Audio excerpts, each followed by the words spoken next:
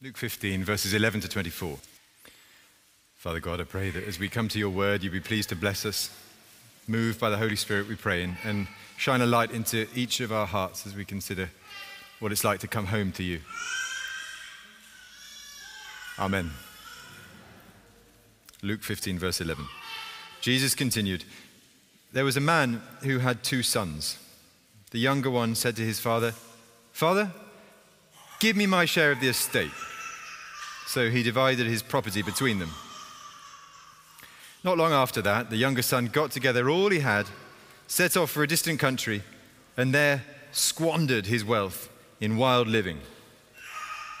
After he had spent everything, there was a severe famine in that whole country, and he began to be in need. So he went and hired himself out to a citizen of that country who sent him to his fields to feed pigs.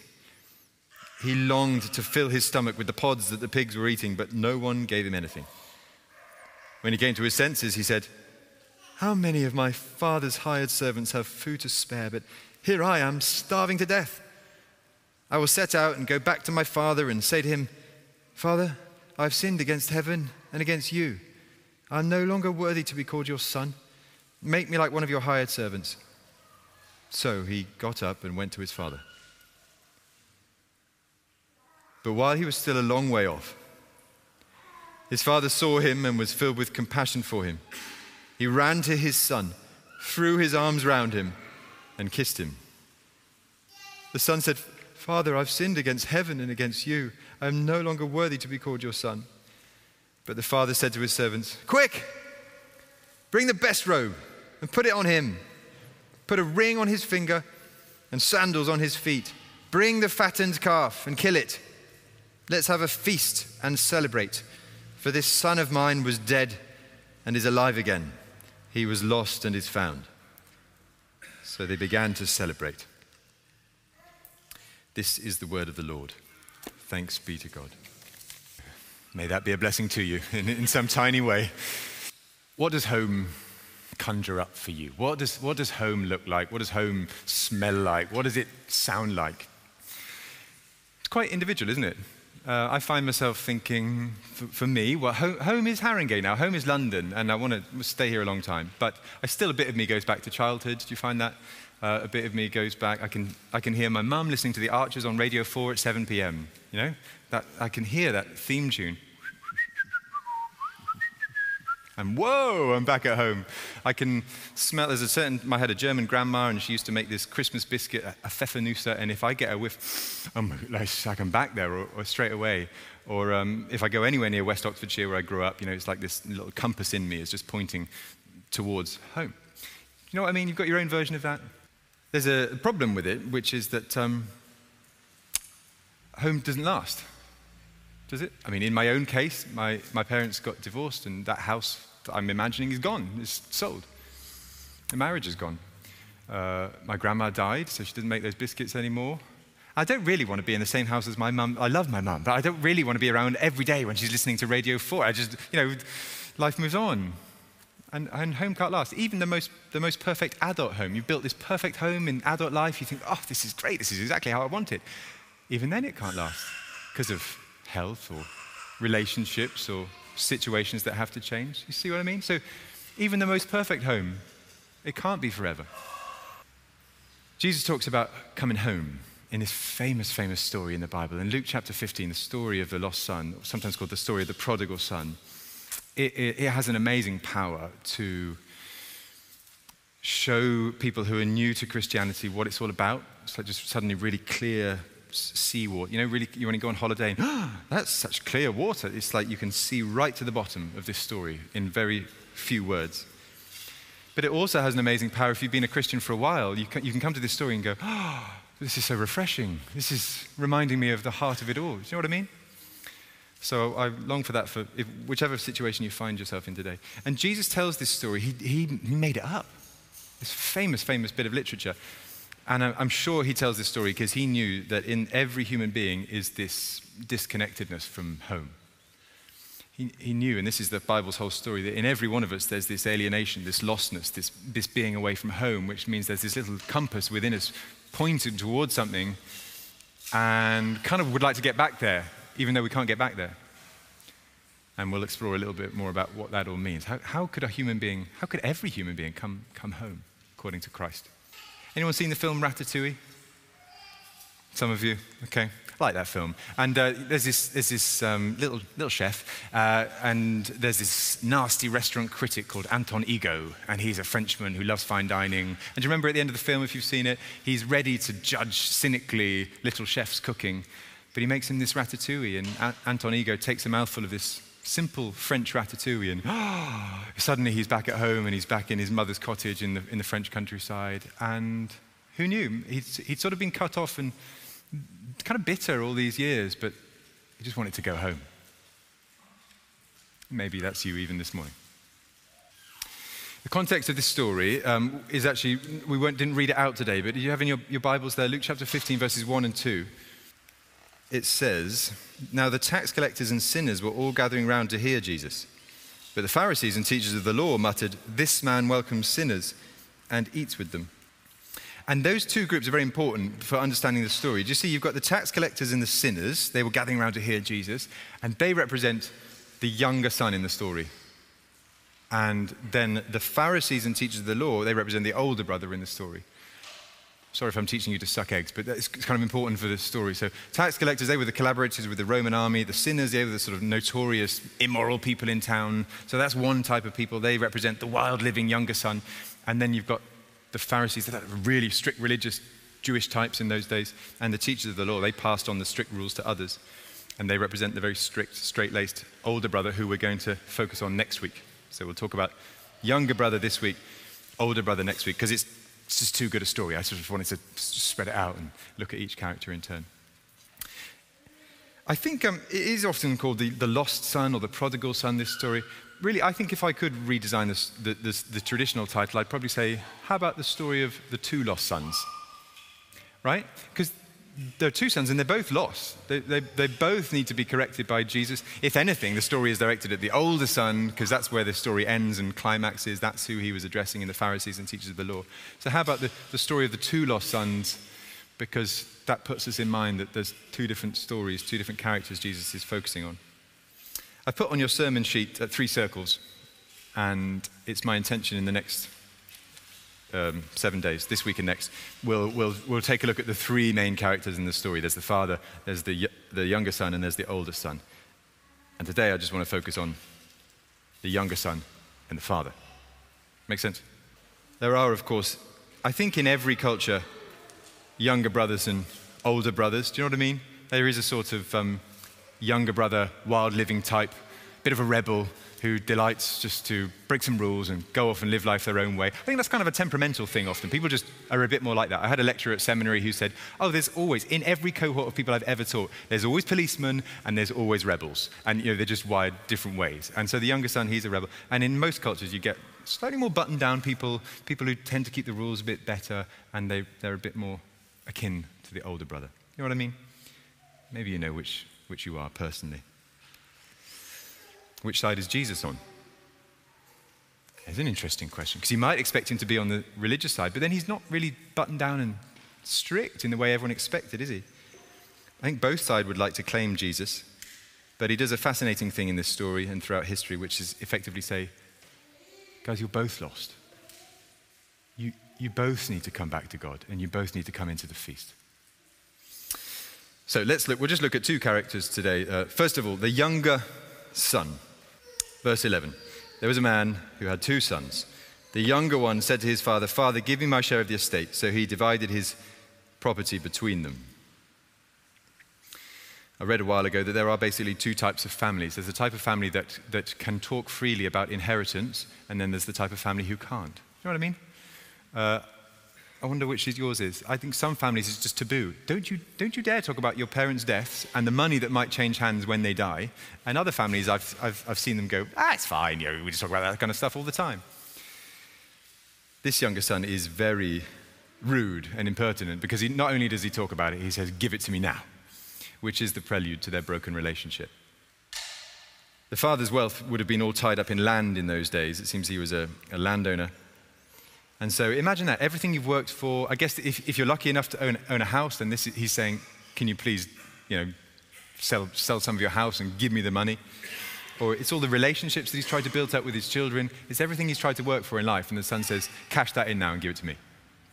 I mean, I find it hard to be patient when a child doesn't eat a meal that's been cooked for them. But imagine staying calm like this father in the face of this. Give me your inheritance now. But look, we're trying to see the world through the younger son's eyes, first of all. So he wants to travel, right? He wants to see the world. He wants to discover who he really is. And maybe he's never gone beyond the local town and the marketplace. Plenty of us have had that itch before. So what does he do? Verse 13. Not long after that, the younger son got together all he had, set off for a distant country, and there squandered his wealth in wild living. All the father's land, any livestock that he'd sold to realize this transaction is just converted into cash. So I imagine this boy probably had piles of cash.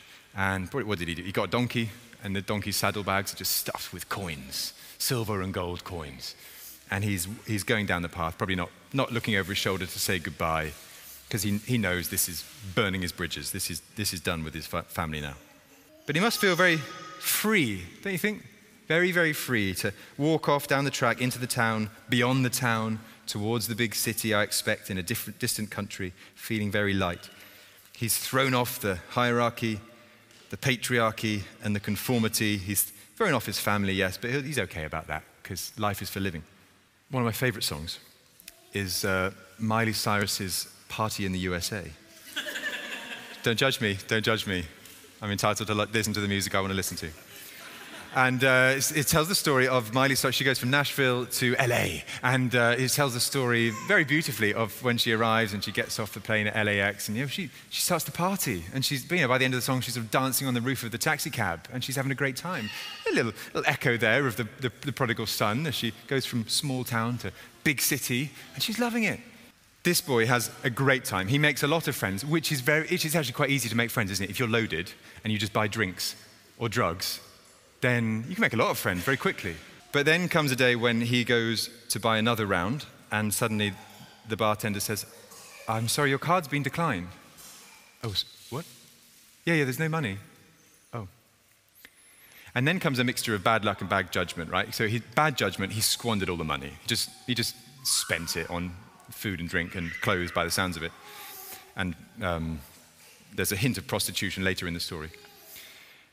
But then bad luck. I mean, there's a severe famine in that country, so he just gets, oh gosh, life is suddenly incredibly hard. Verse 14, after he had spent everything, there was a severe famine in that whole country, and he began to be in need. So he went and hired himself out to a citizen of that country who sent him to his field to feed pigs. He longed to fill his stomach with the pods that the pigs were eating, but no one gave him anything. So this is a Jewish origin story, right? So we're imagining a Jewish young man, and the only job he can get is feeding pigs. You get the problem?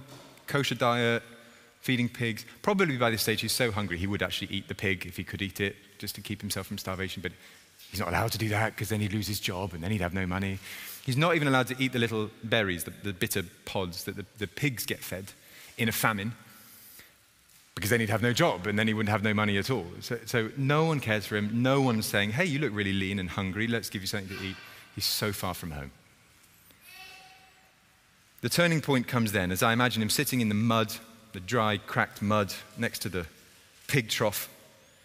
And you can tell it's the turning point because the action really slows down and Jesus starts to tell you what's going on in the boy's head. Verse 17, when he came to his senses, he said, how many of my father's hired servants have food to spare, and here I am starving to death? I will set out and go back to my father and say to him, Father, I've sinned against heaven and against you. I am no longer worthy to be called your son. Make me like one of your hired servants. So he got up and went to his father. Just notice with me, okay, we're looking at the younger son. His reasoning is based on the father's character, right? It doesn't make sense to go home unless you have a generous dad. Because if you've got a mean dad who's never going to show you any grace, don't go home. You're just going to have a long journey and you're going to be as bad off there as you are here. But because he knows, he's got an inkling, he's got a distant memory of what God is like, he says, I'm going to go home because I have a feeling it's better over there than it is here. See? So it's based on God's character there already. And repentance is like that. We can only get back to God if you have a hint that he's going to accept you. It doesn't really begin with me thinking, I've got a really good idea. I'll see if there's any favor in heaven. It begins with God. And then just one other thing about the younger son. This is what sin is like. So the Bible gives lots of different pictures of sin, but I think perhaps there is none more so vivid than this. Jesus is building up this story so that we've got an idea of what sin is like. Because sin says, Father, I don't want you, but I want your stuff. Or you might say, give me the good stuff, but I don't want any of that God stuff. And sin does that time and again, right? If you know the Bible story, then it begins with Adam and Eve in the Garden of Eden. They say, can I have that tasty fruit, but I don't want to walk with God. Or you go fast forward to King Solomon, and he knew, he had the law and he had wisdom, but he eventually says, oh, can I have all those women and that gold and those fast vehicles, but I don't need God anymore. Or you get to Judas, famously in the Bible. Do you want Emmanuel, the living God in human flesh, or do you want 30 pieces of silver? Well, do you know what? I'll take the money. And so time and again, human beings make this choice, and maybe that's familiar to you. Could I have the good stuff, but without the God stuff, please? This is what sin is like. It puts us in, it wants to put us in control. We say, I'll just control the flow of resources. Give me that stuff because I know best. And that's what the younger son is doing. But now turn with me in your mind's eye. I want to look finally at the father. I want to look together at what the father figure is like in this story. And he is amazing. So, verse 20. You got that? But while he was still a long way off, his father saw him and was filled with compassion for him. He ran to his son, threw his arms around him, and kissed him. Now, Sarah and I have a picture that hangs in our kitchen, and it is this. And I love it. I just think, in a picture, it manages to convey so much of this story. Can you see big house? Can you see a figure in a robe just running here? And then as the path goes down, there's this forlorn-looking fella at the bottom. And with no words, there's no words, there's no caption. I love just hanging it on the wall, and sometimes someone stops and looks at it, and they either say, what's that about? Or they say, oh. And in this picture, Jesus manages to convey so much of what the Father is doing, the picture Jesus paints. Here he is, he's running down the track. When he was still a long way off, the Father saw him and ran and threw his arms around him. In that culture, you would never get the father in the family running. Running was for children or for servants, but he runs.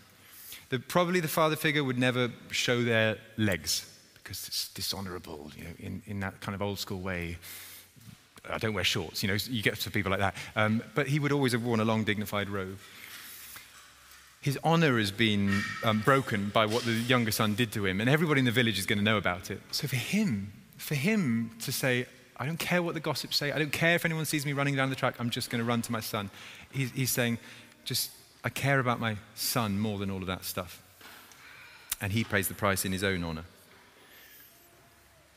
And it's amazing the way he eschews all the patriarchy and all the norms in order to throw himself upon his son. The Greek is literally, he fell upon his neck, where it says he threw his arm around him. He just fell upon his neck heavily, planting kisses on his son. I imagine, let me put this here. The son's prepared this speech. Father, I'm no longer worthy to be called your son. Make me like one of your hired men. But the father just interrupts in verse 21. So I imagine it's a bit muffled, He gets a little bit of his speech out. And then Father, I'm no longer worthy to be called your son. Make me like one of your... And the father interrupts and says, quick, servants, quick. Bring a ring, bring a robe, bring the sandals, and kill a fattened calf. And they're all marks of honor. The kiss was the first mark of honor because the patriarch would have kissed people as they came into the house as a sign that says, you're welcome here, you're my equal, you're welcome in my house. But he kisses him as if to say, you're welcome home. He says, bring the best robe, literally the first robe, which by rights belonged to him. He says, bring the robe and clothe my son. He says, put a ring on his finger, possibly including a signet ring so that he can work in the family household again. He says, bring sandals on his feet as he looks at his barefoot, dirty son. He says, bring shoes so that my son can be dressed again. And bring the fattened calf, which is probably the crowning moment of it all, because in those days, meat was pretty rare. Like, you were not eating meat in every meal. Meat was for special occasions. And the fattened calf, that was for your big feasts, because if you kill a cow, that feeds a lot of people and you have to eat it reasonably quickly. So that's like a whole village kind of meal. So if he's saying kill the fattened calf, then he's suddenly planning this big, big feast. Isn't it amazing the way the Father does it? I lost a son, and I think if I could bring that son home again, there would be no party big enough to be sufficient. And you see the heart of the Father here. You see how much he loves the Son. And he didn't really care about the stuff. I don't care about the wealth. I don't care what the other people say. I just love you. I'm so glad to have you home.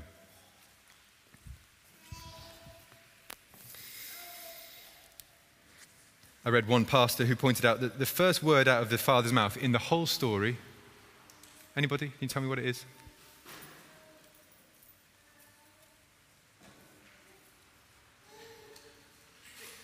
Quick. Yeah, verse 22. Quick. Isn't that lovely? And the pastor just pointed out, doesn't that just shine a light on God's grace? God's grace is quick. His kindness is quick. His generosity is quick. There's no grudging slowness, glacial speed about God's generosity. It's quick. And all this is amazing because it's so much better than the boy imagined. You remember him sitting in the mud in the distant country in the famine saying, maybe I'll get a bit of work as a day laborer. Maybe I'll be able to eke out a living. And here he is. He hasn't done a minute's work. He hasn't even got out his pre-planned speech. And the Father is saying, bring the ring, bring the robe, let's have a party and celebrate. It's all grace. It's all quick grace. And you know, when we looked at the younger son, we said, what is sin like? So now let's just look at the Father and say, what is God like? You think about that with me for a moment. Because Jesus is painting this picture of God, the Father. And I want you to see he is kind, he is forgiving, and he is ready to welcome a wild sinner home. There is no sin that is a match for God's grace. So we said sin is like, don't give me the God stuff, give me the good stuff. But it turns out all along when you see God, that God is the good stuff. You see what I mean? God is, because if God is the unchanging good in the universe, and indeed the source of everything else that I consider good, then God is the good stuff. God is the thing that, if I can access him, if I can come home to him, then that is goodness. And time and again in the Bible, that's the story. And time again in my life, I seem to keep realizing this. God is the only unchanging, solidly good thing in the universe. So coming home means coming home to God. Now, some people say at this point, well, this is the kind of theology I was actually hoping for. Because this means that you don't have to really do anything. It just means that God is going to save everybody. Because he's there, he's waiting for the younger son. It's a kind of universalism. There's a theological word for it. Nothing really required on the younger son's part. He just gets welcomed into the Father's embrace. But that ignores two things. Firstly, the fact that not everybody does come home. So the younger son has actually expressed repentance and he's got up and he's gone the other way and come home. And secondly, it ignores how costly forgiveness is, which is something we'll look at next week. It's so costly for God to forgive sinners, and he bears the cost. We'll talk about that next week. God is radically generous, though, at the beginning and middle and the end of this amazing story. He welcomes the wild sinner home. Home. That's where we started off, and that's where we'll finish. And remember I said the Bible tells this great story of coming home. Ever since Genesis in the Garden of Eden, it's this great origin story of where we all came from. It's where the human race started off. It's where humans were once at home in this paradise garden, Eden. It's a bit like Kew Gardens, but you don't have to pay loads of money to get in, and you can live there, and God is there. It's just amazing. But ever since then, our ancestors have said, don't give me the God stuff, just give me the good stuff. And we've been living away from him. What does that mean? It means if you've been living away from God for ages, then you can still come home. Otherwise, why did Jesus tell this story if he didn't have in mind you and people like you? You may be a younger son, or you may know a younger son, but he is ready to welcome you. Can I try and prove it to you a little further? If the word of Scripture is not enough, can I tell you two stories from London which show me again how this works in practice? We're part of the Co-Mission Church Planting Network, and every Christmas we have a little party and we celebrate what God has done. And last Christmas, these two stories were shared, and I share them with you with permission. These are people who live in London. Firstly, Mark. Mark is divorced He has children. He had no interest in God, but he was attracted by a Christian colleague at work who encouraged him to come to church near where he lives. And Mark came along to church for the first time as an adult on Good Friday 2022, and he was blown away by how different it was to what he'd expected. He heard Isaiah 53 explained, and he was overcome with guilt, and he wept during the sermon until he heard of Christ giving his life for us, and he prayed a prayer of repentance that night. He left feeling overwhelmed with joy, came back on Easter Sunday saying, "I've never felt a love like this before, so I've come back to see if it's true." Since then, he is clearly reborn by the Holy Spirit, and he's evangelizing his bewildered family and friends and work colleagues. Isn't that amazing? Came home. Or secondly, there's Hazel. She says, "During my life as a prostitute, as soon as I had money, I used to buy crack to smoke. I was smoking 150 to 200 pounds of crack a day. It was like hell, the mess, the prostitution. My room was a crack den with just me in it. One day, I'd so had enough of everything, I threw myself on the floor and I was begging God, saying, 'Please, God, help me to get out of this.' A couple of days later, a book came through the letterbox. It was about a prostitute woman who had found God, and my sister had sent it to me. And at the back was lots of different information about other people who had been saved. One of them was a former Hell's Angel who lived in London. He was called Mick. So I rang him up to tell him I needed help. He told me to meet him for coffee, so I did. He then took me to a lady called Jackie's flat. When I got to Jackie's flat, the kitchen was flooding because of a broken washing machine. But she stopped trying to sort out her washing machine, and she sat down and she prayed over me. She asked me if I wanted to give my life to Jesus. I said yes, and I said the prayer with her. It was like a big weight had lifted off me. I still had money in my pocket to score drugs on the way home, but all the desire for them had gone. Instead, on the way home, I ran into the kebab shops, telling everyone that Jesus loved them. I got involved with Jackie's church, and for the first time in my life, I had peace. Jesus had got me out of this mess." What a wonderful story. I mean, what a wonderful church. I mean, to have someone who stops fixing their washing machine just to pray with you and lead you home. Maybe you need to come home to God. Maybe it's been a long time. Maybe it's been a very stinky pigsty. But maybe he's calling you home. You don't have to live there. You could just come home. Coming home to God doesn't mean you have to embrace a starchy, self-righteous religion. You don't have to do it the way the other religious people you've seen do it. You just have to come home to God. We'll talk about that next week. But he is gracious and he's quick to embrace you. Or maybe this is like a mini homecoming from you. You've come home to God, you live with him, but this just makes you think, and why would I be anywhere else? Why would I go anywhere else? Why would I leave this home where my Father is? So I'm going to pray a prayer, and it's very short and simple. I've told you before, I think. It goes, sorry, thank you, please. And that's a basic prayer for coming home to God. Maybe it's for you today, or maybe it's a prayer you can take as a takeaway, and you can take it to someone else and tell them how to pray it. I'll leave a pause at the end of every line, and you can pray it quietly in your heart to God. Let's pray. Father God, I'm sorry for my sin.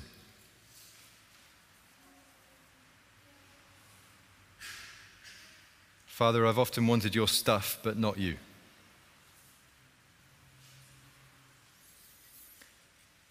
I hear that you are ready to forgive me. Lord, you are the unchanging good thing in my life. Thank you. Please send your Holy Spirit and help me to know you as your child. Amen.